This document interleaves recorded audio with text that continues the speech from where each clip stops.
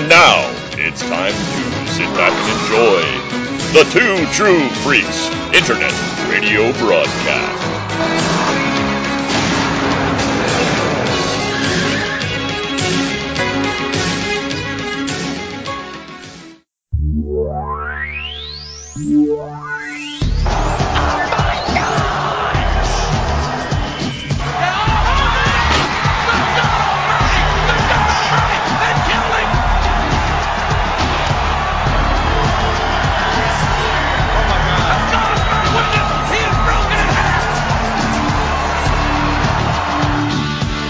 Chain Gang. I hear they're terrific. Woo! Quote the Raven, nevermore. The irresistible force meeting the immovable object. Look at the size of the giant.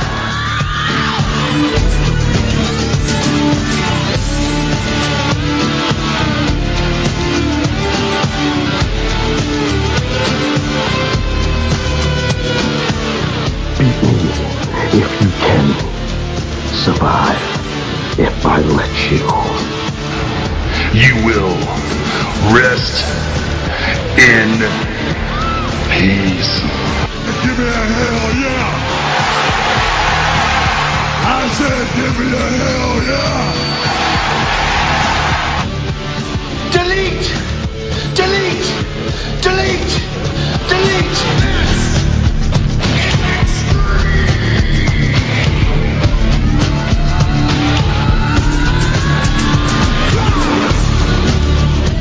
You can call this the New World Order of Wrestling, brother. And if you're not done with that, then he's got two words for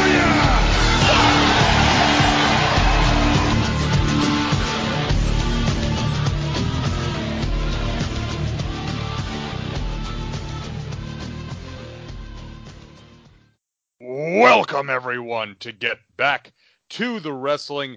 Finally, there is a podcast on the internet about professional wrestling. I am one of your hosts, Mr. Luke Giaconetti. Thank you, everyone, for downloading and listening to our show today. And as always, we have got a full booth here, left to right, across your podcast dial. My broadcast colleagues up first, the hair metal hero, Chris Tyler. I'm here live. Live via simulation via the internet. And yes. Rounding out our booth, the best damn color man in the business, my brother, Mr. Jason Giaconetti. But God is my witness, he is dead! He is dead! Stop the damn match! Stop the match!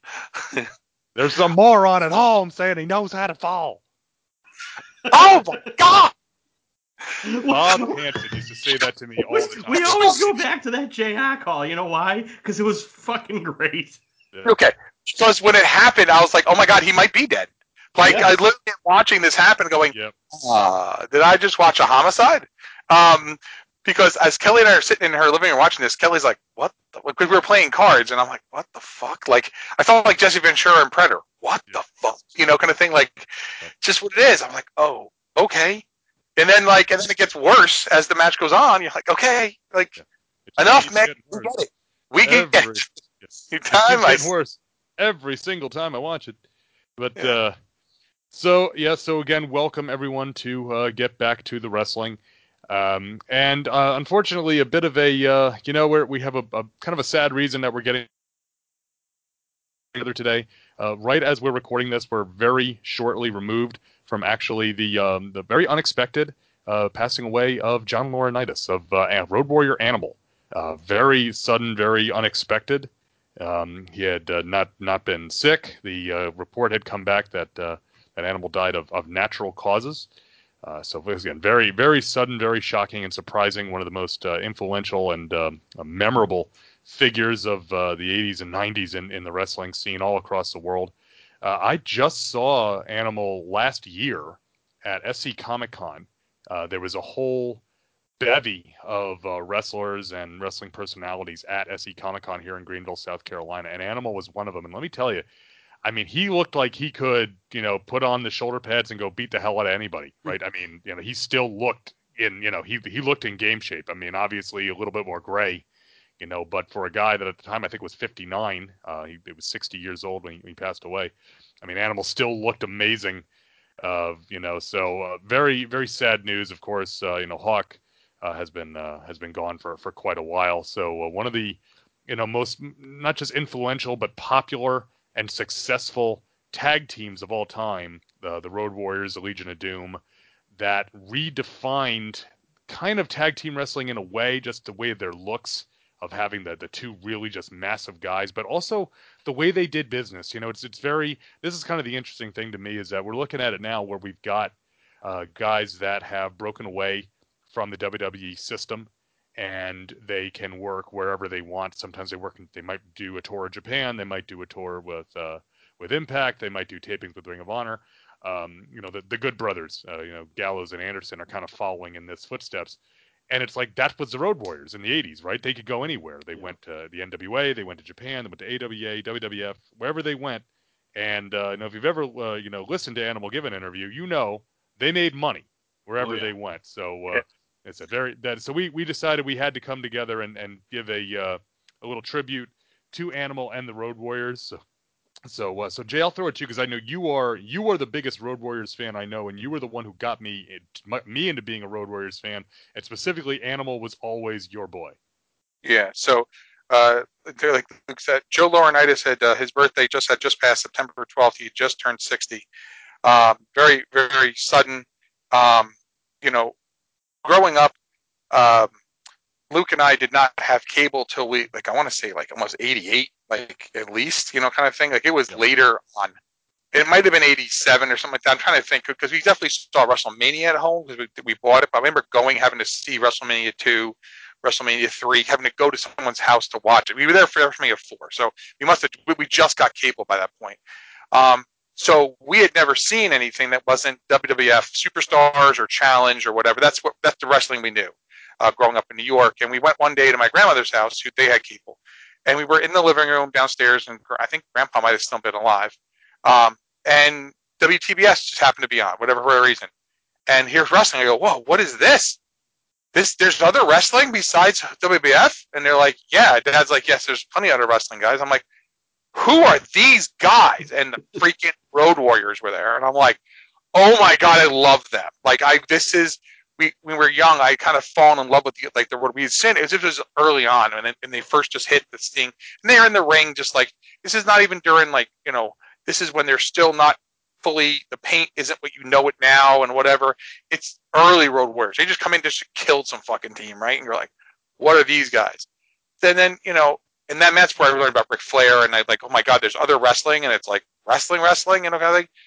And what really kind of sold me as a Road Warrior fan, they were just bigger than life, and I never had a lot of the magazines. I had some WWF magazines, excuse me, but I would see them on the newsstands, and once I kind of knew that, and I started kind of looking at them, and the after mags were a great place to learn about the Road Warriors and whatever.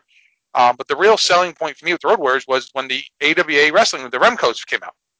Yep. And the Remcos, as we've talked about before, wrestling figures are I think my favorite wrestling figures of all time. I love them even more than the Hasbros or the LJNs, which you're not supposed to, but I do because they're just so fucking cool.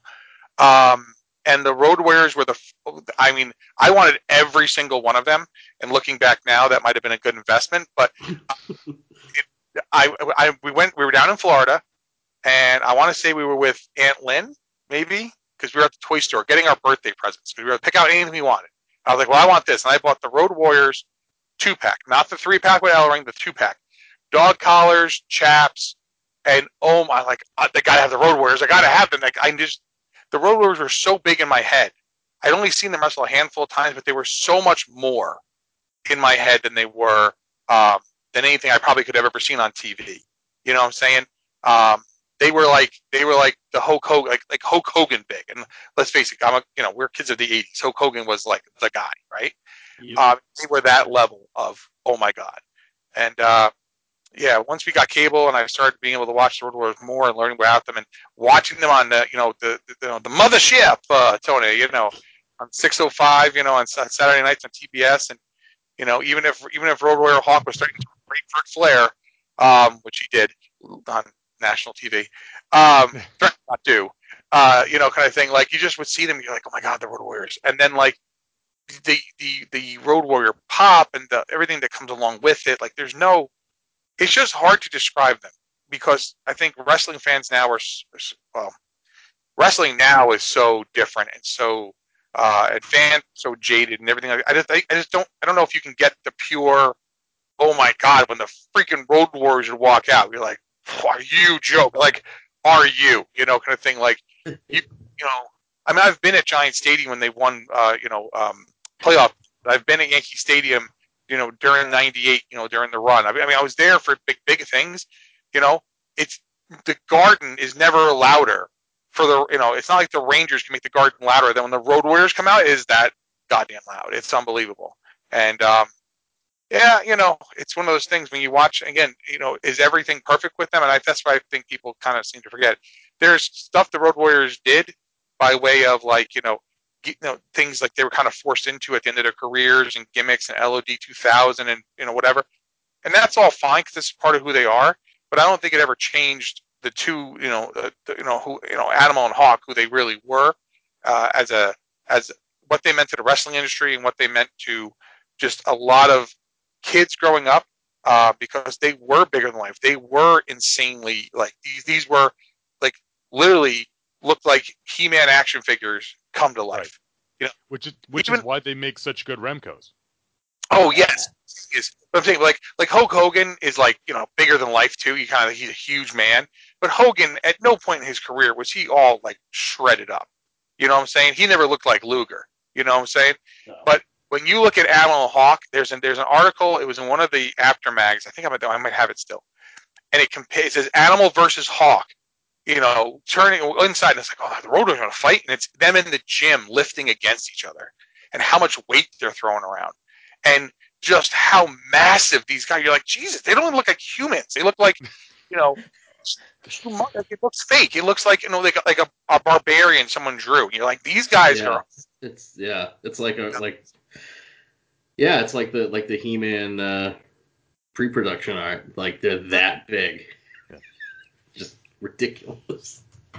It's kind of crazy when you think about it that they were that humongous and kind of thing, and they were bouncers at Grandma B's, and that's where they also produced Barry Darso and Rick Rude and a number of other guys came out of that exact. They were bouncers at that bar, and the fact that was it Joe? I think was sent down to work. I think he was sent down as the Road Warrior. I'm pretty sure. He was sent down as the Road Warrior to work, and Ole didn't know what to do with him. Kind of made him look like a gay biker.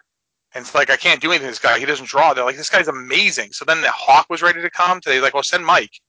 And they put them together, and their first outfits are just god fucking awful. And finally, they're so they someone saw supposedly the Road Warrior and said, hey, we should dress him like this. And I mean, just a license to print money. I'm just saying it's amazing. It's, and I can honestly say this: when you watch a Road Warriors match, it's not the prettiest wrestling. This is not Catch as Catch Can classic. This is no hack and spit gotch. But man, could they? I mean, you just whoa. And that's why when you watch what they did in Japan, especially, you could kind of appreciate it even more because in Japan, the Road Warriors hit the ring, they're going to squash, bop, bop, bop, bop, they're going around. And, certain teams gave them better matches. The Midnight Express used to give them great matches because the Midnights would work with them and make them sell, but make the Road Warriors look super strong. But yet at the same time, they would still be able to do things and cheat.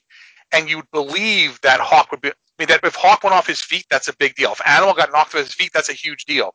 So when Bobby and Stan or Bobby and Dennis were able to somehow get them down, it wasn't just we're going to go run at 1,000,000 miles an hour. You know what I'm saying? Yeah. Kind of thing. So yeah, that's always kind of the knock on when you do hear criticism. At least when I do hear criticism of Road Warriors, it's well, they didn't really have great psychology. They just kind of went in. I'm going to pick them up. I'm going to slam them down. That kind of thing. But they did. In their own way, they had psychology in that but they still kind of protected their own rep, their own character. They were able to get. You got heat if you had to cheat to take them down. Whether they or you had to, if they were baby faces, you had to cheat to take them down, and if they were heels, And that's the other thing. The Road Warriors worked equally well as babyfaces and heels because they were the original cool heel that everybody cheered. Yeah. You know, but when they were working as heels, then they were this superhuman menace that had to be overcome, right? That you know, if Dusty Rhodes was facing down the Road Warriors, you knew that okay, Dusty's going to have to dig deep to get over. How's he going to get past these two monsters? Well, that was when they did that when Dusty, because the territory was like, okay, so not to get too far in the weeds here. Before WCW, when it was still Jim Crockett Promotions and the whole nine, right? They were not doing great business. They were very, I mean, to me that was the better wrestling was always on that channel, but it wasn't doing, you know, it wasn't, you know, as they would say, Dusty Rhodes was like, we're going to make movies. You know, he wanted to do that kind of stuff, but they weren't.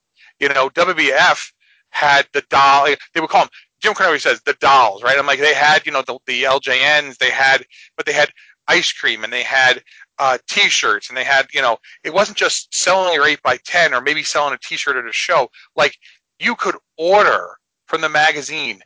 Everyone had a shirt. Yeah. There was none, and I don't mean just the LJNs and stuff, right? Because WCW never had figures like that, you know, kind of thing, or even, you know, the NWA. But like, not just the figures, but you had, I mean, there were thumb wrestlers, and there was, you know, Hulk Hogan was on Shampoo, and he was on this, and he was everywhere. I mean, McMahon knew what he was doing, and as much as you may or may not like his idea of what wrestling is now, what he's created, kind of booked it into, he truly was visionary and took wrestling from, you know, smoke-filled arenas and put it in the mainstream, in the limelight. I mean, he made wrestling a multi-billion-dollar company, you know, nationally and worldwide. And the Road Warriors, while they took them a while to get there because they never – so that's the thing. There are very few people you can say did not need the WWF. Nope. The Road Warriors did not need Vince. They didn't need the WWF. When they went there, though, he did not know what to do with them because teams there were not like that. You know, and I know Luke's a Demolition fan, but Demolition was kind of WWE's answer to the Road Warriors before the Road Warriors got there. But once the Road Warriors, you realize, okay, Demolition's a completely different team. But that was their kind of answer to that. Because remember, Axe and Smash, when they were heels, I mean, they never lost. They never fucking lost. You know, kind of thing, right? So, but when the Road Warriors got there, you realize that, like, okay, you know, Bill Eadie is good, and you know, but he has ring psychology and stuff, and Barry Darsow is a big guy and he's, you know, strong, but that's not that. That's not the Road Warriors. I mean, the closest thing anyone saw to the Road Warriors was the Powers of Pain, and let's be honest, I mean, as tough as Animal and Hawk are, at the end of the day, we all know there's really one person you want in any fight, and it's Haku. If there's a 1A, it's got to be the Barbarian, because he's also the Barbarian's the guy sitting at the bar while Haku's murdering everybody. He's like, "All right, brother, go for it, brother," and just drink. The person Barbarian's scared of is his wife, because you know that Samoan woman's going to come here and kick his ass. So maybe might be the scariest person to have in there. What I'm saying is, but when you saw them in the ring with them, and Warlord's not a small man, he's humongous too, right? Huge. They just didn't understand how to be the Road Warriors. They were trying to be the Road Warriors, but they didn't understand how to be them. And in the reality of it, as big as Warlord was big enough to, and not that Barbarian's small, but Barbarian was never going to be Animal, you know, and because let's face it, he was supposed to be the Animal of the group, and then Warlord was supposed to be the Hawk based on their haircuts, but neither one of them could do what Animal and Hawk could do. You know, they didn't have it. So, well, you know, the thing with Demolition always comes down to timing, right? Because if it had been, because by the time the Legion of Doom got there, Bill Eadie was kind of being pushed more into the managerial role. Axe, I should say, was being pushed in more to the third man role. And as much, you know, I got nothing but love for Crush.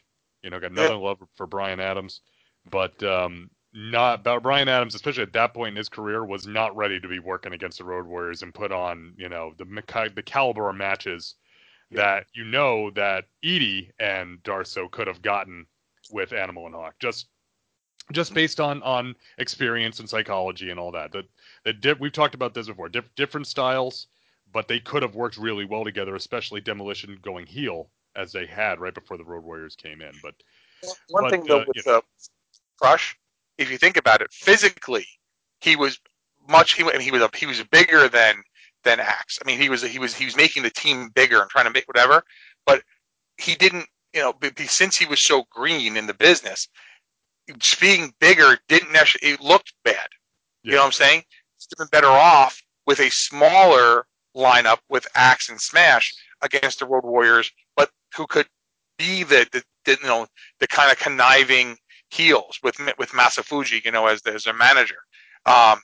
It's hard again, but the thing is, and nothing against Brian Adams, because let's be honest, he would go on to get much better, obviously, than he was first came in. And to me, I know you liked his gimmick when he was, the what is the not the Bariquas, what was he part of? The Nation of Domination. The DOA. The Nation and then the DOA, the biker crush. Which made a lot of sense. I mean, to me, I always thought his best work was in Chronic. I was going to say, I really liked him in the Nation and then the DOA, but his work in WCW, first as part of the NWO, because he was like the B team all-star. He was like, him and, he kind of ran things on the B team on like Saturday night and stuff like that. And he got some time to actually talk, and he was, he was pretty good and he was decent in the ring. And then with Chronic, like you say, with Brian Clark. The two of them made for. I mean, I know again that everybody kind of shits on them now, but at the time they were a good team. And they kind of fit that same thing. The two big dudes that just came and wrecked shit up, right? Same kind of concept.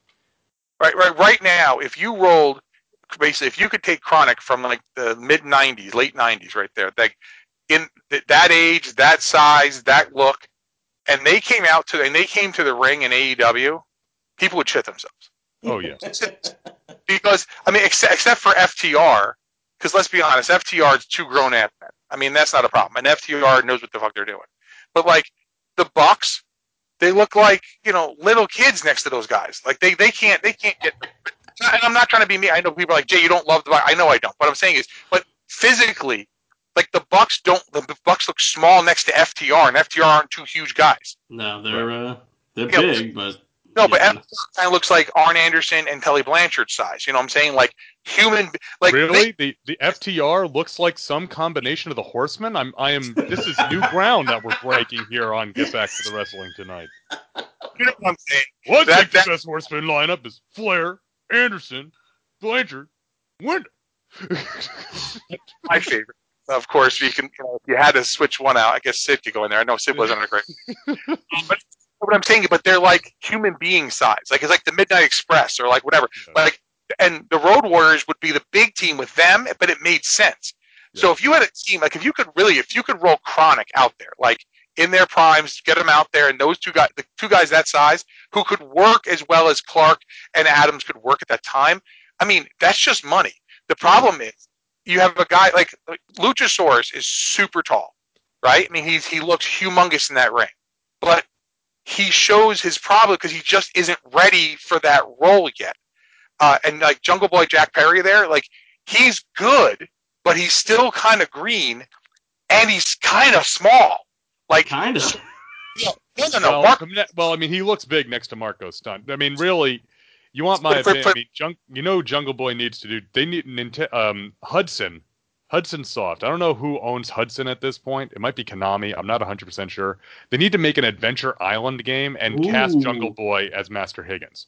So that would put him in a little skirt, in a little grass skirt, give him a skateboard and the stone hammer. I mean, that's just money. That's just printing money, guys. It's all. But you can have that one. Call me. But what I'm saying though is, if you think about it, like, I mean, he is small, but when you see him in the ring with guys like MJF and even the Bucks and stuff, he doesn't look that small. He doesn't look outlandishly small, kind of thing. Whereas if you took Jack Perry and, again, in his prime right now, ready to go, and stuck him in WCW, like he would look small in the cruiserweights because I'm saying, but I'm not kidding. I mean, I'm not trying to be like a jerk, but think about it. Like guys like Silver King and Lismark Jr. and the Villanos. The Villanos, like, I mean, they were cruiserweights technically, right? Yeah. I'm just saying. La Parka was a little chunky there in his time there too. I mean, La Parka was a big guy also, but yeah, cruiserweights was kind of a fluid term. Yes. For sure. All the luchadors, put it that way. They were all luchadors for sure. Yeah. Saying, but that's why. Yeah, well, he's got kind of that Alex Wright build going on, that he's tall and lanky, you know. Right.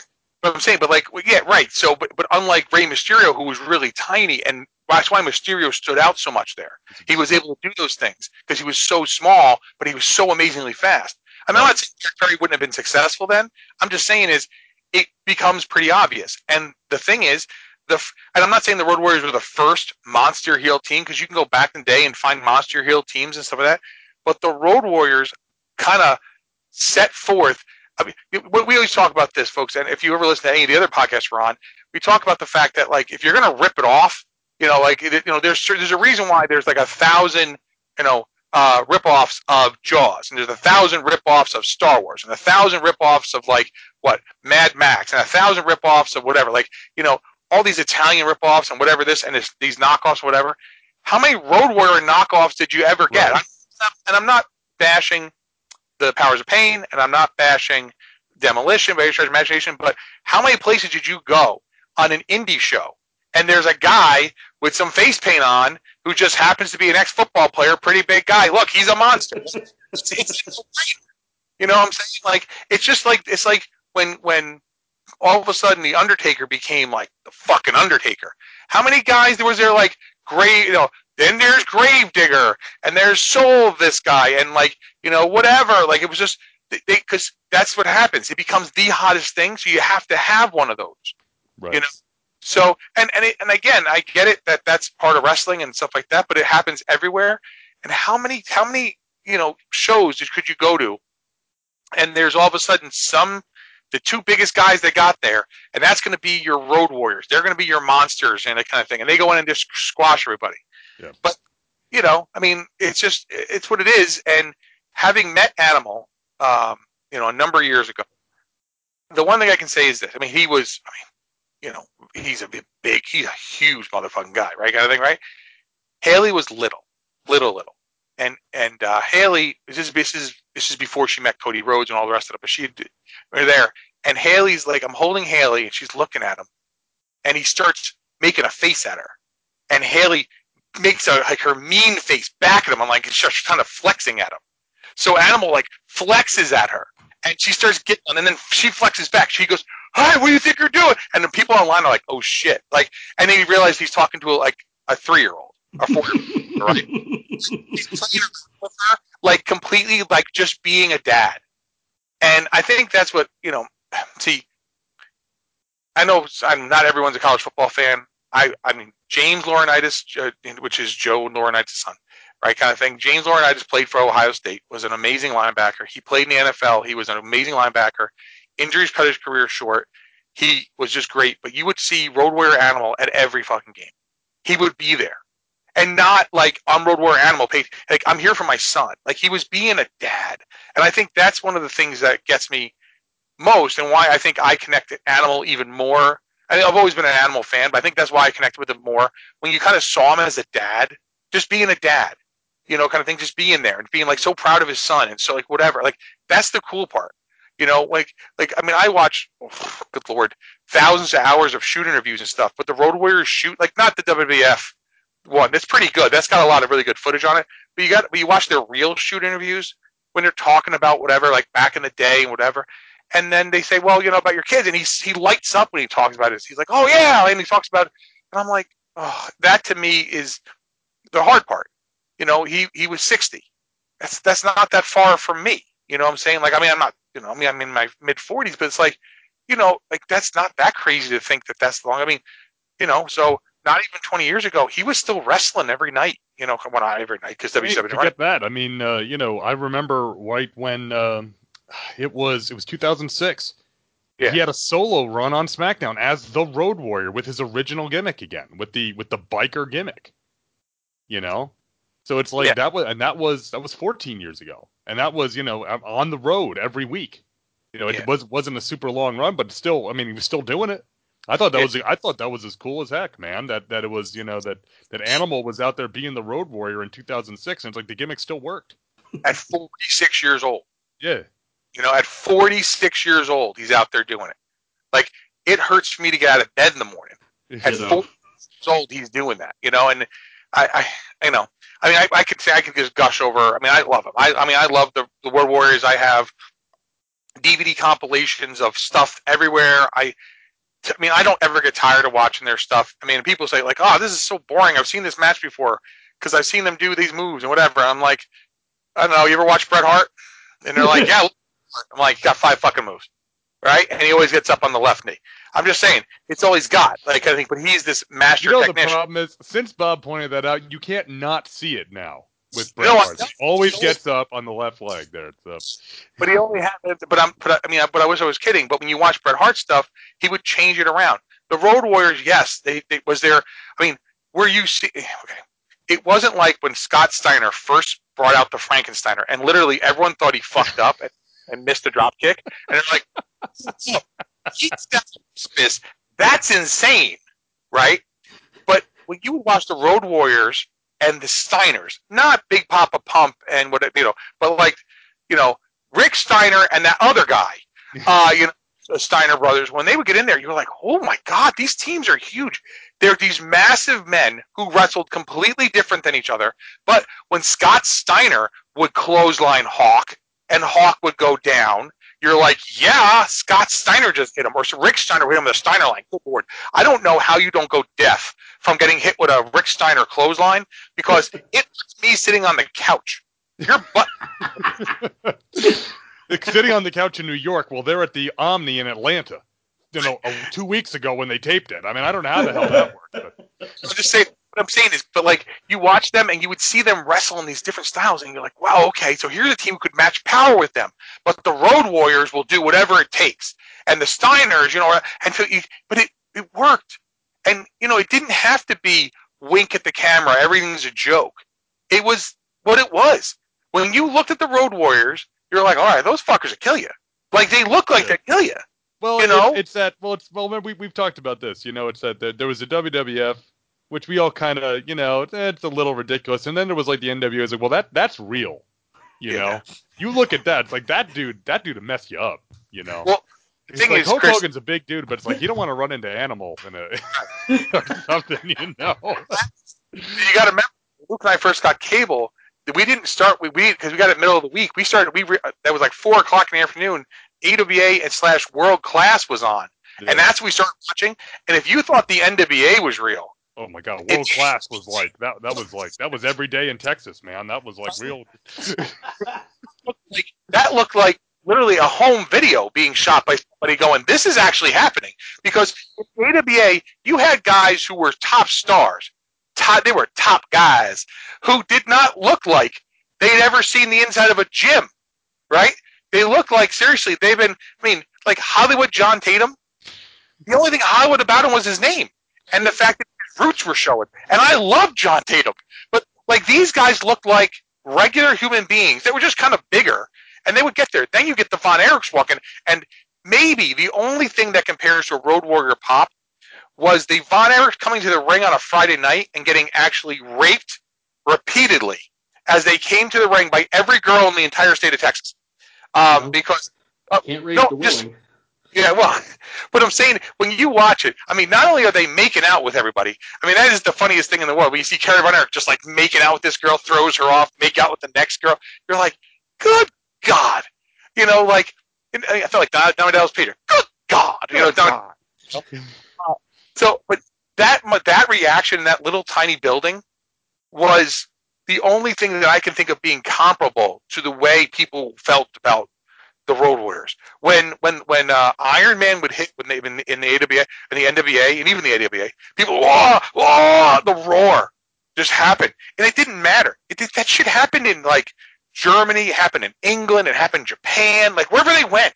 You would hear, like, or when they were in WWF, like the place would just roar with them. Like it was loud. You couldn't hear the music anymore. Yeah. Like, how can anyone be that big? Kind of thing. How can anything be that immense?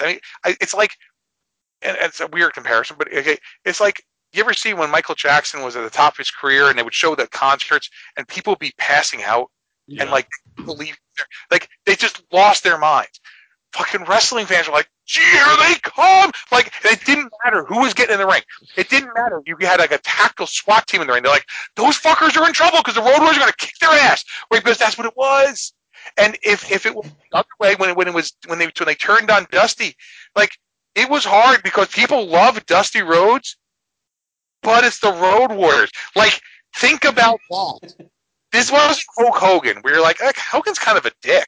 I mean, let's be honest. When you go back and watch old Hogan, he's kind of a dick. Yeah. Like Hogan, he's a dick. I mean, die hard, true and true Hulkamaniac, right, Luke? Yeah. Everything, right? But you go back and look like, he kind of was a dick. Savage was right, and you feel he did have love in his eyes. I mean, there's no question about that now. We need T-shirts made up. We get back to the wrestling. Savage was right.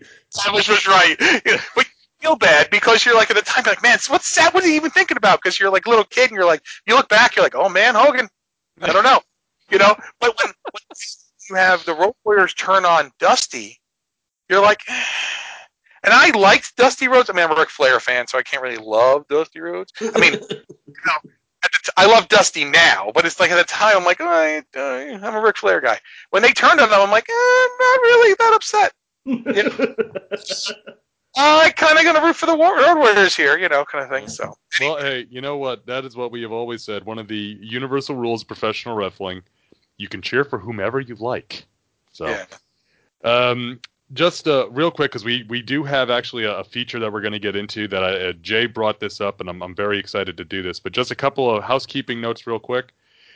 We do actually have some email in the inbox. We're not going to get to it tonight, but I do want to give a shout out to new emailer Jordan Snow, who I believe Jordan joined us, followed us on Twitter, and has been corresponding back and forth. New listener, very much appreciated. Is very excited about the show. So thank you, Jordan. We will get to your email. But you can see we've already tangented a few times, so we thought, well, let's skip the tangents as low as we can.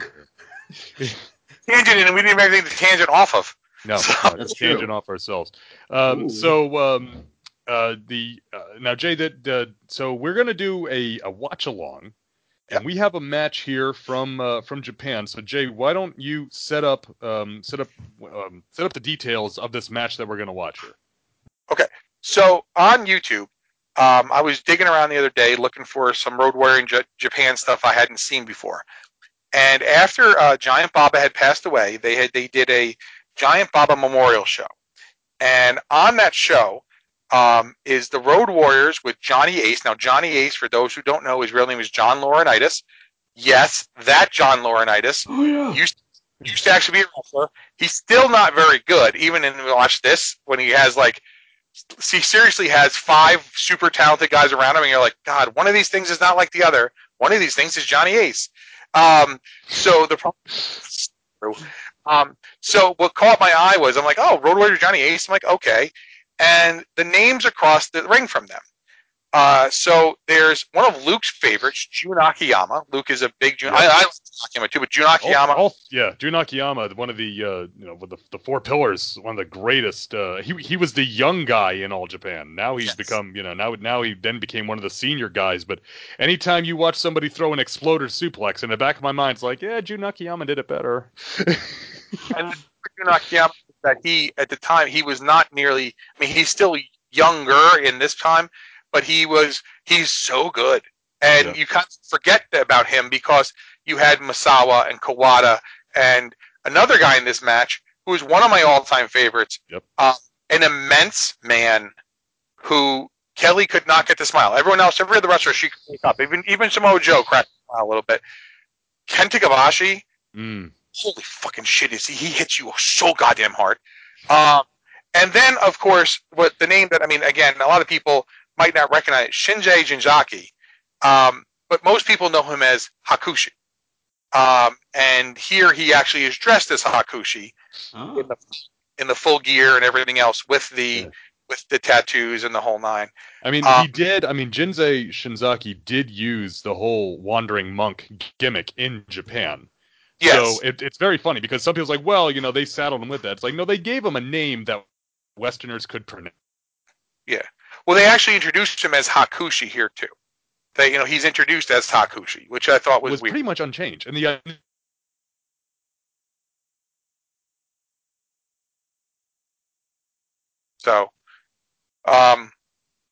Whether from a manga or an anime or even like a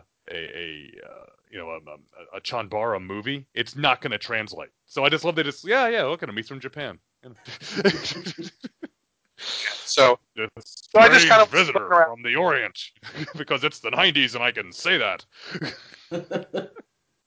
So the thing is, I found a full version which has all their intros and walk-ins and stuff. But the one we're going to watch is actually says Road Warriors / Johnny Ace v Kobashi / Akiyama / Shinsuke. No, sorry, not Shinsuke. Shinzaki. Yeah. Shinzaki. Right? I'm reading quick. It's by Wrestling TV is the name of the person who posted it. It runs 19 minutes and 20 seconds. It does have the intros, but doesn't have the walk-ins. The walk-ins are okay. So let me just talk about it real quick. The walk-ins take about 10 minutes. When the Road Warrior music pops, the entire crowd roars like crazy. It's in Japan. They don't do that, but they did here. You know, they do it for Antonio Inoki. They do it for Giant Baba. They would do it for maybe. Well, they do it for Liger or Muda. Great Muda. I mean, good lord, kind of thing, right? But they roar like, oh, it's like, okay, the roof's going to come off this place. Calm it down, buddy. Kind of thing. So yeah, we're going to watch. We're going to do a watch along. We're going to talk. Obviously, we talk about stuff going on in the match. So what you want to do is you want to get that queued up. When I say, I'm going to go 3, 2, 1, play. You're going to press play on the thing. So that's what you're going to want to do, folks. Have your volume down because there is no American commentary. It's all in Japanese. So if you speak Japanese, awesome, good for you. And you can understand what they're saying. Now, I understand a few things because the Brain Buster doesn't translate well. I actually say Brain Buster, in my everyday life. So, yeah, I mean, I think I set it up pretty well. But we're on kind of and we'll post the link with the show notes. So that you guys can find it and watch along with us. Yeah. So, all right, are you guys ready? Oh yeah, I'm ready to go. So I'm going to speak 3, 2, 1, and then I'll say play, and you'll press play. All right. Okay. All right. Here we go. 3, 2, 1, play. All right. Now they're getting in the ring. Here we go. They're milling about the place. So now look at this. Right. So this alone is strange. Look at this. We've got people at ringside in a wrestling match. Yes. Well, that alone. So what you'll notice here, folks, when you're watching this, they are the Road Warriors all have the same shirt on, and Johnny Ace does too, and it's all cut up. It's cut like an apron.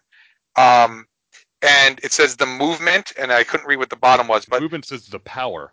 The power. Okay, so that might have been there. That might have been either.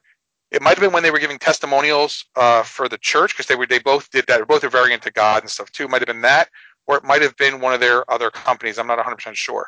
But when you look across the ring, Kenta Kobashi, of course, wearing orange. I mean, that makes it massive. Jun Akiyama in his blue. He was known to wear blue or red. I mean, he did wear both. Yeah. And of course, Hakushi here, Jinsei Sasaki, looking exactly like the best badass guy. I mean, he was so fucking good. Remember him in WWE? There's a good shot of Animal's lats. Jesus. Yeah. That's humongous, right? And it's funny because the guy. Yeah. Now look at this. Look at this lineup right here. You got the 3 guys, and like you said, one of these guys is not like the other. Exactly. You feel bad because there's like the other side of the ring is like, look, there's 3 murderers on one side of the ring. There's 2 murderers and a guy who's going to carry your bag. But it's funny at ringside, like Drew, I was not aware of that. You're free to go. But yeah. Look at the number of reporters in this ring. Yeah, look at the my. Well, again, the Baba show, But here we got Kenta and Animal mixing it up. And there's not a lot of guys. I will say this that will wrestle Kenta Kobashi in Japan and make him look normal size. I mean, I'm serious. I mean, Kenta is a big dude, and there are guys his size, but not necessarily with his build, with the big barrel chest like he has. Mm-hmm. Whereas look at him and Animal. I mean, they're shoulder blocking each other. It's like these guys are like, they're very. He might be a half inch taller than Animal. Or so, whatever. I mean, but they're pretty much standing eye to eye. I mean, and they are just massive. The chops he hit Animal with, he hit them in the top chest of the throat. Even though they're working chops, Animal's chest is red. Yeah, they lay him in there pretty good here. Yeah, well, this is strong style, man. That's what it is. You know, you just don't go to Japan if you don't want to work. And I will say this, I do. You know, I've been called a Puro Resa mark in some circles, and I'm okay with that. But there are certain aspects. You know, but there's certain aspects of Puro Resa. I got a nice suplex here by Kenta. That, you know, and then shoulder block by Animal right back. But just the test of strength there.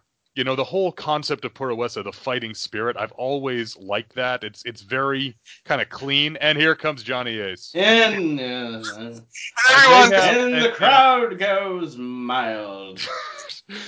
Well, Drew, I didn't know that. You're free to go.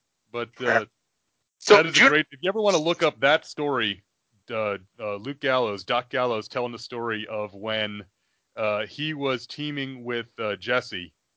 And it was Dr. Death had written a book, and they made everybody buy the book, and then they got called into the office for not having bought the book. It's a great story if you ever want to look that up. Akiyama, look at this guy.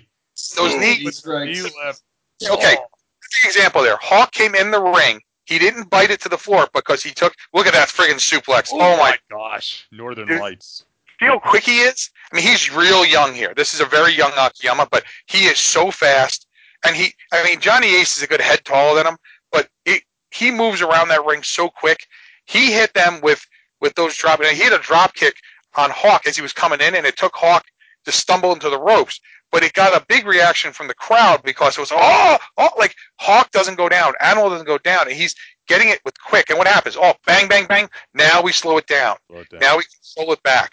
It doesn't have to be 1,000,000 miles an hour. So no, not with 6 guys also, because you can do a 6-man tag with 6 guys where it's just nonstop like a Michinoku Pro style match, but that's not what we're working here. This is this is an All Japan style match, so we're gonna work it the King's Road, Now I may have I did misspeak earlier. I want to say I instead of Joe Lord, I say, oh my God, look at Hawk just pick up Jun Akiyama. Anybody, this is gonna sound really like anybody that can straight up do a gorilla press on somebody. I don't care if the person only weighs 100 pounds. It's hard. It's hard. Yeah. My kids love that move in the pool too. Just gonna put that out there. Well, it's safe there. Yeah. It may not be safe for me, but it's safe for them. It's a working pool. Working pool. So it's a working bear.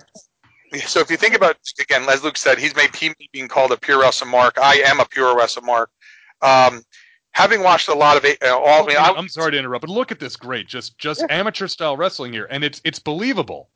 Out of these 2 guys, it's believable, and we can transition right into a vertical suplex, and it's believable. It doesn't look. It's not. The derogatory term is the indie strong style, where they do the sequence of chain wrestling, and there are some guys obviously that are a lot better at that than others. But that doesn't look forced. It doesn't look scripted. It looks like they're actually grappling, and now Animal's just going to wail on them because Yeah, that's Animal's thing. He's super powerful. Oh, look at that! Not really a snug technician. A snug clothesline, shoulder to shoulder. Yeah. So the thing about when you look at when you think about it, Johnny Ace, and as much as Johnny Ace was never anything, even he was with the New Zealand militia there and whatever. I mean, he kind of America. In Japan, especially All Japan, he became a big star over there. I mean, he never was like the greatest ever, but he was a big star, kind of thing. And because he was a big guy, he laid it in heavy. He could go in there and fight. It's kind of hard when you think about John Lord as now. You're like, oh, okay, no. The sign of disrespect, flipping the bird across the ring to Jinsei Shinzaki. What I find hilarious is when we think about Johnny Ace now, we think about him talking about guys being so vascular. Have you looked in the mirror, John? But that's what is so vascular, Vince. Well, that's why he was always noticing who was vascular, because that's what he wanted. And he's got one move where he's not going to let the guy just eat the Irish whip into the corner. I'm just going to follow it. Yeah, all right, it's great, and it's not worth for you at all. You can't sleep on Shinzaki. No, I don't know if you noticed this, but like when you watch Johnny Ace work, Bradshaw would do a lot of these moves later on. Yeah. Better. A lot of these moves later on, right? Oh, snap! Snap! Look at that. He sold that think like about it for a second too. there. Yeah. Well, I think he caught him. That's why. I don't think that was a sell. I think so. You know what? I mean, I loved Hakushi's run in the WWF in like 1994. Nobody knew what to make of him. You know. Yeah. You know, if you ever listen to any show that Conrad the Mortgage Guy does, he talks about that he was a big fan of Ultimo Dragon. And right around the same time, early days of Nitro, like say 95. And he said that it was the Asahi Moonsault that was what really made him stand up. Look at that chop. Made him stand up and notice. Chops there, folks. Wake you up, Chops. Watch. Bam, another one. Oh, there, he's back. He's back. Johnny Ace is making a fiery comeback. He's an apartment complex of fire right now with the picks. Not so much a house, but, you know. Actually, he's more like the timeshare of fire. Timeshare of fire. But Conrad talks about that nice power slam by Kenta. Oh, but no. Okay, but that's Hawk. No. Hawk pops back up because that's Hawk. He is, again, as much as Animal is the power guy, Hawk is the badass in the team. And that's one of the things about this is that, Road Warrior Hawk, I mean, so you can say what you want about, like, okay, well, he was the smaller one, whatever. When he would pop up, you totally bought that it was like, and he's not selling that shit. Oh my God, he had to muscle him up there too, and he's holding him. Look at this. A stalled suplex. Oh, he's not wavering. No, he's not. You gotta give Hawk credit here too. It takes a good core to hold your legs up like that. Oh yeah, that's a tough move to give and receive. But yeah, well, just to close my story, I was saying is that he talks about the Asahi Moonsault. When Hakushi did that against Bret Hart on an In Your House, and it was the opening match, and that just my mind just like blew up, and from there I was all in on that. But here, yeah, so yeah, but look at the size difference between Hawk and Akiyama, but again, it's still believable, both of them. Good bump there by Hawk. Yeah. You know, it's always funny when you see them. The Road Warriors working singles like long term, like not a one-off. But again, talking about like 95, early days of Nitro, Hawk is a singles guy in the early days of Nitro. Yes, yeah. Because Animal, I guess, was still in Japan. Yeah. Still in dates or something. Whatever, but Hawk was working solo, and it was like, okay. It's weird, though, to see them solo. Oh, Animal with a drop. That's a rarity, because he did not throw drop. You notice he did not quite get Hawk's height on that dropkick. He kind of dropkicked him in the midsection. Not quite the Arn Anderson level of not throwing a dropkick, but certainly not a common sight. No, Arn Anderson threw one dropkick in like 20 years? I've gone my entire career without throwing a dropkick. Why is that, Arn? Lack of interest. Oh, so true. Oh, wow! Did you see that? Akiyama went to kick Hawk, hit the rope. And then they didn't sell it. So that's some good little psychology continuity there. Sense. Now this, okay, so he throws him away because he wants a piece of, right. He's going to tag in Jinsei Shizaki here, and I think this is the interesting part of this is that, it's not like here you have a clear, I mean, the obviously the Road Warriors and Johnny Ace are the heels because, this is in Japan and whatever, but you don't have clear faces and heels here. No. Thing. And here it is, the neck breaker. Oh, look at that. Devastating neck breaker. Great selling job, too, by Shinzaki. And the fist drop. Fist, yeah. But I'm saying you don't have, like heels and whatever. I mean, you have guys who just, they're all, like the Americans are the outsiders, the gaijin, kind of thing. And then, nice. So they're actually the bad guys. But it works well. Here we go. Oh, here we go. Oh, my God. This is... Remember when we first saw him do this? This is insane. I like when they drop out of his way. Oh yeah, yeah. I always was amazed again when he was working in WWF. They let him do that when Taker was doing it. Yeah. I always was amazing, but it's such a fantastic move when he does it that you can't not let him do it. Oh, that was not clean. No, it wasn't. But it was good recovery. Okay. Oh Jesus! Oh my God! Man. Jesus.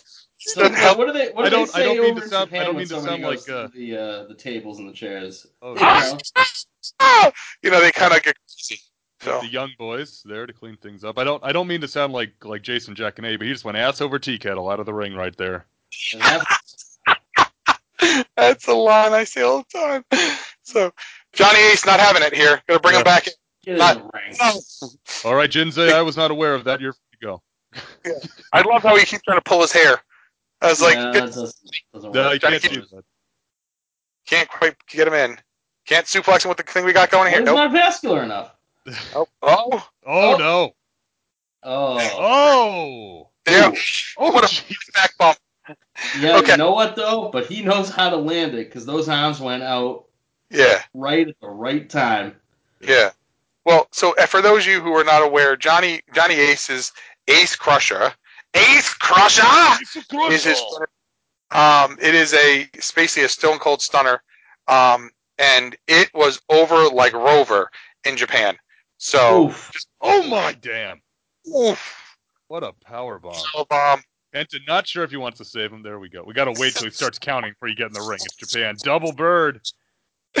Those are freedom rockets, son. Oh my god. So, yeah. Hawk not sure if he wants to get tagged in. No, you go. People paid for you, Johnny. Oh my god. You want to see what do you call? You got to watch Johnny Ace and Gary Albright in the ring. You want to talk about two guys? Albright was a hell of an actual amateur wrestler, but not a great. Two guys with the complexion of cottage cheese, just wailing on each other. You got. They are something else. So. But you know what? You know, Johnny Ace has been kicked in the head by CM Punk, and none of us have. So, can we really question this man's accomplishments? But imagine his hair still looked like that. Like, imagine it still looked like all blonde like that.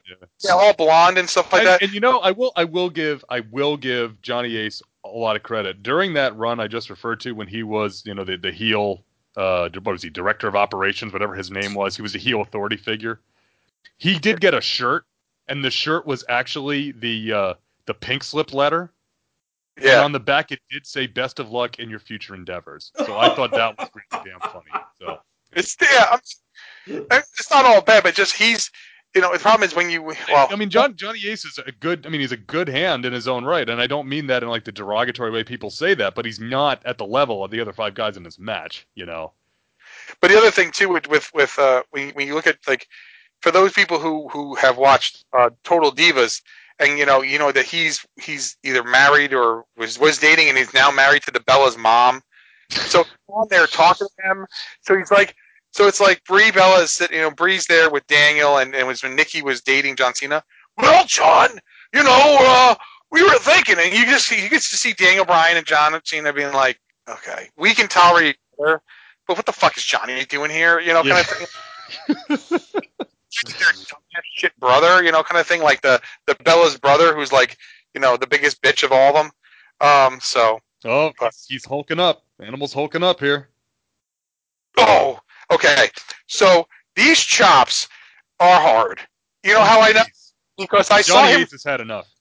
Samoa Joe, like 10 years after this, 12 years after this. Oh no, he's out. No, Johnny Ace is down. He's moving. Okay. Yeah, Johnny. They did the neck side chop. He just took one to the side of the head. Johnny Ace did, and he like probably pooped himself. It's breaking down here. Oh, double team. Here it is. Backed up, pile driver. Count him. Here we go. Wait. Praying. Here's the headbutt. Oh, that hurts watching, knowing the brain damage that people have taken, giving that move. Yep. But amazingly, and unlike when you would see Dynamite or later Chris Benoit give that move. Oh, here we go. It's a big match when the moonsault's coming. Ooh, look at that moonsault. And that's a big dude doing that moonsault too. Yeah, anytime I see anybody that's like hitting that like 5'11" to 6'6" range trying to do a moonsault, I get scared for them. Yeah. Oh, it's Crusher! Oh, jeez. Oh, no. Exploder! Everyone's going to do their move. Here we go. Everybody do your move now.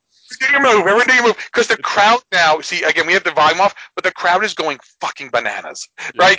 The crowd go sitting, but they're going bananas. Oof. Oh, the power slam. That's a receipt from the earlier power slam. Oh, yes. Oh, man. Yeah, I'm working on him psychological. Like, you see, I'm gonna hit him with his own move. So the thing is, you're saying, Jay, I can see the crowd there. They're not moving. Like, no, the people upstairs. Trust for a Japanese crowd. Yeah. The hoi polloi. Well, you know what's funny, and I talked about this on the episode when. Man, look at that string. It's one move. That's just. It's all one motion. It was like as if, like, and not like today when guys, clearly are planning things. He just went okay, and he just threw the ropes to the top rope and off. It was all like, yes, I'm going to do this, but it doesn't look like he planned it. Oh. No. Love it. That's such an American move right there. Yes, it is. Yep. The Laurinaitis boys say no. Good night. Oh, the Super Ace Crusher! That is a great. He looked so. Johnny Ace looks as surprised as anyone that it worked. Holy shit! See that? I can't believe that worked. He's gonna be so proud. I talked about this on the episode where Joe Butler and I went to New Beginning in Charlotte, the New Japan show in Charlotte, North Carolina, and that was a crowd of all Americans. But even at that show, we stayed in our seats, we applauded. There was some chants. Like the, for Juice Robinson, especially like in the main event, the Juice chant and stuff. But I don't know. Just watching Pro Wrestling, you feel like I culturized it. You need to sit down and clap. And here we go, boys. Here we go. The best finish in the business. Oh, he does! No! Oh my God! Nobody avoids the Doomsday device. Oh, snap. And I was like, let's try that again. You know what that's like? That's like when you pull the move in Fire Pro, but the guy hits A right as you're about to jump off. There it is. There it is. Full rotation. Count the pin him, pay him. Here we go. Yeah. 1, 2, 3. Yes, there it is. I ever agreed to take that bump from those two dudes? There are a lot of guys who took that bump who I don't think agreed. So, and that's the video, folks. And again, it ends right there. That doesn't have the post-match and stuff. But wow, I mean, that 20 minutes. I mean, it's 19 minutes 20 seconds. That just flies by. Like you're watching, and. Okay, so let's be very honest with you. If you were watching this, nowadays, people are like, oh, I don't know, there wasn't all these insane high spots and stuff. There was enough high spots in there that made sense. Yeah. There was enough power moves, enough that match had a lot in it. And again, it's not like, oh my God, it's not a 7-star classic, kind of thing. But that was a really good match. You know what? If I'm at a show. Or you're watching the show, and that's a match you get, you're going home raving. You're like, man, I saw these, Road Warriors wailing on Jun Akiyama and Kenta Kobashi. I mean, obviously those guys are all legends. But I'm saying if you get that quality of a match, you're happy. Mm-hmm. That's not necessarily a match for the TV audience as it is for the live audience. That kind of thing. So I can do that. I can say this. And most people have by this point already seen what's the match is simply known as Joe versus Kobashi. It is the first ROH show I ever went to. I saw Kenta Kobashi fight Samoa Joe in the main event. The DVD itself has no commentary on the thing. They stepped out because they said, we're going to let this match do what it needs to do. When you watch that match, it is certainly not, it's not Savage Steamboat, it's not Flair, and, it's not even Flair and Steamboat. It is brutal. It is just hard-hitting, but it looks one of the most real, strong style matches you could possibly, and you see it live, and as great as it might be on film, live it was even better. I can only imagine what the people in Japan were watching this. Kenta Kobashi doesn't lose, right? The Road Warriors don't lose. Like, I mean, these are powerhouses hitting each other, and in the match, no one looked weak. Even the finish, remember, they took them. It wasn't like they got Shizaki up immediately and they hit him. He escaped the first time, and then he gets hit with a giant clothesline, and then they get him. And it wasn't like he was just a sack of potatoes. I mean that bump he takes is crazy. Yeah. So I mean, you can look, folks, and some people are going to be negative no matter what. They'll say, oh, this wasn't this, but look, if every match needs to be this, oh, it's amazing, it's a 50-star match, it's amazing, that's not every match. That match right there, I would have loved to have seen that live. That I could only imagine the electricity because you have just such, first of all, huge men just beating the living hell out of each other. I mean, let's face it. The end of the match, if it wasn't for the save being made, is the Super Ace Crusher. When he hits the Super Ace Crusher, this thing is over. Like, it's freaking over. And what happens? They make the save. So the crowd was like, oh, maybe they can. Maybe they can upend the Road Warriors. But I think putting the Road Warriors over in this point, it doesn't hurt. It didn't hurt any of the three guys any of the three Japanese men. It didn't hurt any of them. It gives Johnny Ace a high-profile win. Remember, Johnny Ace is still there. He's wrestling there. So it gives him a win on a high-profile show, even though he didn't score the pinfall. Hawk does. He's part of the winning team. So it helps build his legend as a Gaijin, contender. But at no point would you think, Jun Akiyama, his stuff looked snug and it looks crisp. Even if he did kick the ropes twice, kind of get Hawk, because Hawk was a little slow getting in. But you can kind of look at his gamesmanship there too. Hawk pretending he was coming in, he kicked the rope, and then Hawk was able to, kind of grab him. It doesn't look like they screwed up. It just looks like it happens. In a fight, if you ever watch UFC, guys will throw things and they're like, well, that was horrible. Yeah, but because he was expecting the guy to come forward into the kick, it looks like crap otherwise. So, I wish, like I said, I was popping through the other day. I was on hall duty, and I'm guarding the bathroom. And let's face it, you can't get out of the bathrooms now at school without a cell phone to take a picture of an QR whatever code to log in and log out of the bathroom. So it's very hard for kids to cause any ruckus in the bathroom because they're logged in who's in the bathroom causing. I don't want to log out. I don't want to log in. If I'm in the bathroom, it's to log out. I'm just saying. Damn right. Well, I'm downloading. I'm not uploading. It's downloading. But for most of the kids in there, as long as you don't download in your pants, that's what you got to avoid. That's the main thing.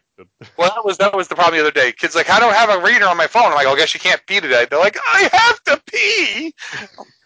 Okay. So I can't require you to have a QR reader, man. What is this? The 20th century? Yeah. So you can't own property, man. Man. So, folks, I hope you enjoyed watching that match. Unless you're really a pure wrestler mark, I don't think you probably. I probably have seen that match once because I think I've seen that entire show. Yeah. It was when Baba passed away and his wife took over. Like the outpouring of love, and again, people think like, well, New Japan and All Japan, they hate each other. Like, okay, they weren't friends, but this was a sign of respect. Like there was no, well, I'll show that. Like, okay, like you respected him. Like it was like back in the day, like if when Vince McMahon Sr. passed away, it wasn't like the NWA was like, we got him. Like, no, they were like, oh shit, our friend died, kind of thing. Like we weren't, they didn't love each other. McMahon broke away and did all that stuff, but it's just what it is. But I hadn't seen this match, but I seen it. I only saw it once. It was great to see so much talent in that ring.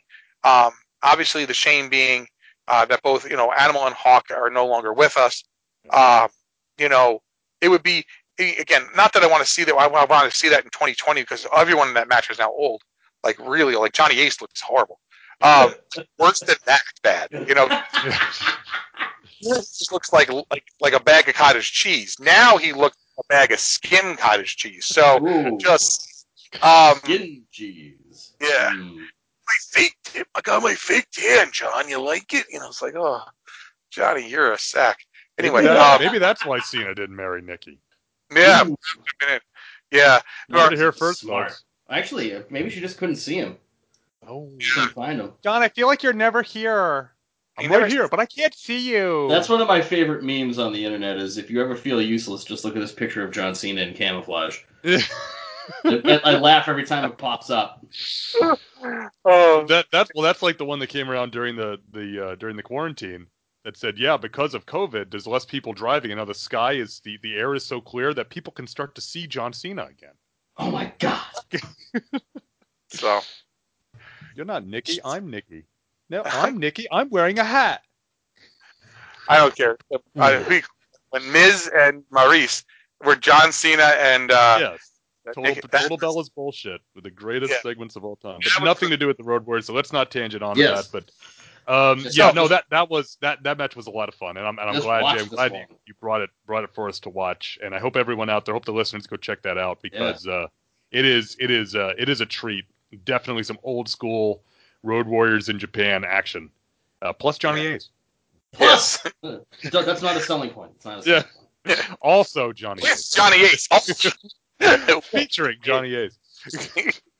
Special guest star, Johnny Ace and the fabulous Ace Crusher. So, folks, I'll be honest with you, is, like I said, I wanted to do something a little different. We could have very easily just picked, like, Road Warriors versus, like, Natural Disasters or something like that from, like, WWF Television or something, like whatever. You know, or we could have picked, like, you know, even like the scaffold match where, you know, they're up there and, like, Cornette falls and blows both his ACLs. Oh. But those are things you've seen. I mean, I've seen those matches. Obviously, I wanted something a little different. I wanted something a little hard hitting, a little more kind of just something that was a little out there compared to what we normally would kind of watch. And hopefully you haven't seen it. Hopefully you're getting to see this for the first time with us talking along with it, you know, having a good time and stuff. And you can kind of remember, like, oh yeah, well, yeah, I remember, you know, when guys would actually go in there and have, like, you know, actual wrestling matches, and you know, ring psychology meant something, and, like, it wasn't just move. Oh wait, commercial break. We'll keep doing move. You know, I mean, so I'm glad you guys enjoyed it. I'm glad we could bring it to you. I'm hoping we can do more of these. You know, and not because someone died. You know, not because someone passed away. We're gonna, like, let's remember them. But maybe we can do, you know, we'll just pick out some random matches that maybe people haven't seen. You know, there's great matches that people talk about that maybe people have never seen. You know, I mean, and again, some of them are insane. I mean, Luke can tell you, anytime we would watch, like, you know, you throw on you know, Misasawa Kawada, just, you know, like, literally your fillings would hurt when you were done because he's the fuck out of each other. Or, you know, I mean, I'm thinking even like Steiner Brothers in Japan, or like go back to the Funk Brothers in Japan, or I mean, one of the greatest matches I think a lot of people never even bothered seen yet is, you know, it's Liger versus Muta. It happened once. It was fucking nuts, you know, kind of thing. So those things, I think if we can bring those to you guys, you know, even if we do one match here, whatever kind of thing here and there, you know, let us know. Did you like this? Was this good? You know, I know some people really like when we talk about video games or toys or stuff like that, which is awesome. We're going to do that too. But I think this is one of the things that, now, I mean, I know Luke I did a lot of tape trading, and Luke obviously by default did a lot of tape trading. Chris, I don't know how much tape trading you did back in the None. Unfortunately, was not able to jump into that circle. No fanzines, no tape trading. Yeah, it was very sheltered. I did have cable, but, you know. Yeah, what I'm saying is, but you guys, you know, the big fan that now Luke and I were not going crazy, you know, mailing tapes all around the country and stuff, but we had the luxury of being able to attend ECW shows, and then RF Video is there, and they basically are like bringing every tape you want to the show, you know, kind of thing. And it allowed us to kind of grow and go outside of this, and it allowed me to kind of get to know Japanese wrestling much better than I probably could have at the time with the limited internet there was and stuff like that. I mean, you'd see stuff here and there in an aftermag, but you never really knew, you know, kind of thing.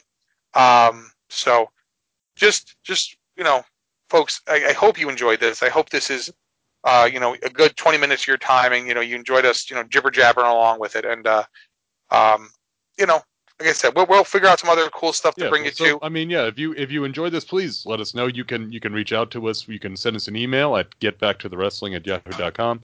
You can get in touch with us on Twitter at GBTTW Podcast on Twitter, and use the hashtag GetBackToTheWrestling.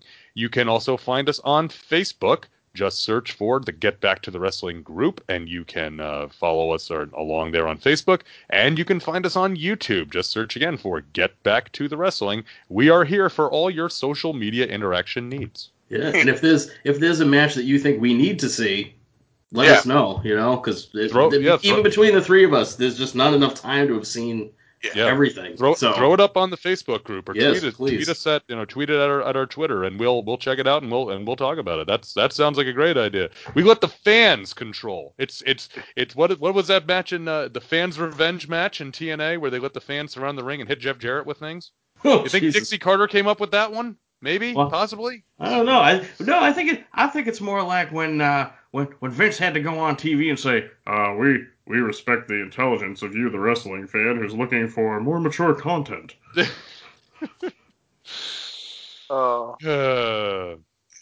funny. That came up the other day. It was when the national report came out that said within 1 month or 1 year of wrestling on TV, there was 600 lewd gestures, 150 middle fingers. Yeah, that was the old thing. Well, that was from the Parents Television Council. That was I'm blanking on his name now. I can see him, the MRC, and I'm blanking on his name right now. That runs that group. I remember that.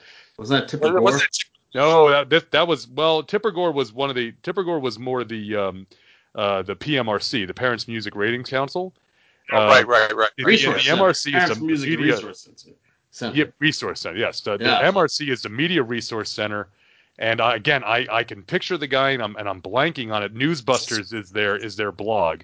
I know that, and I'm really annoyed that I can't remember this dude's name. But yes, I remember when that came out. I really do. That was classic.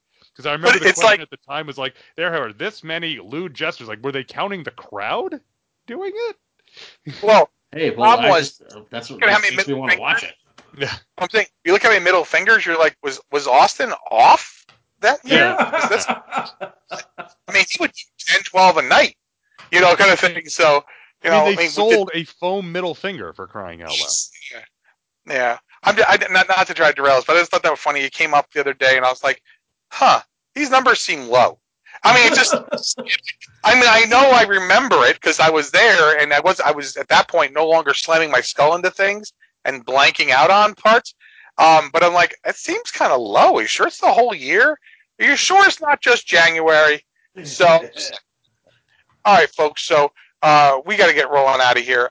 Like Luke said, if you got something that you want us to see, and like Chris said, if you have a match or something, let us know, man, because we're always looking for content, looking for things that'll be interesting that you guys are interested in hearing about.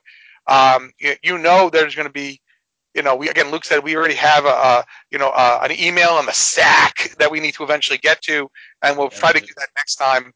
We just thought this might be a little, kind of like we wanted to get to the match, and the match was 20 minutes at least, and tangents happen. So but yeah, it's like we should call the show Tangents.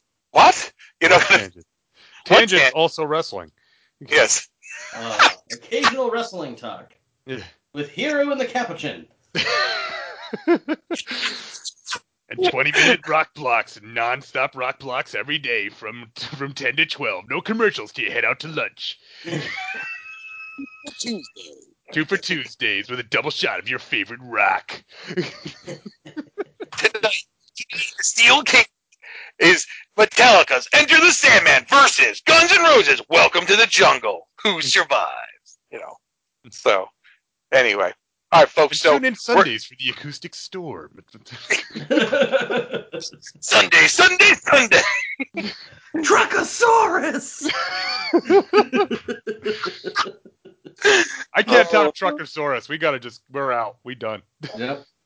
All right, folks. So that's about it for us. So thanks for the downloads and listens. I just want to real quick on a big shout out to Go Fight Pal, the official card game of Get Back to the Wrestling. Go Fight Pal. Go check them out on Facebook and Twitter. Go to their website, buy their cards. They're awesome.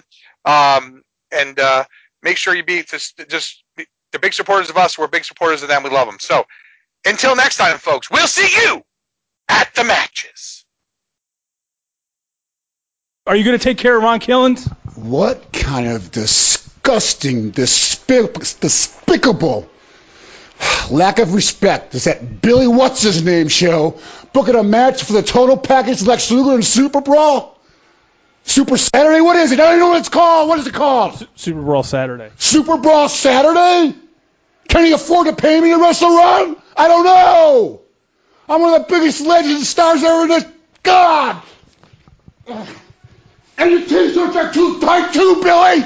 And you book a match with me against Ron Killens? Look at me! I'm a total package! I will rip him apart! I'm pissed now! No, don't you walk away from me, Daniel. Don't you walk away. I'm the one that loves the fans. I'm the one that loves everyone and everything. You're the one that gets up and walks away every single time. You're the coward. Will you stop?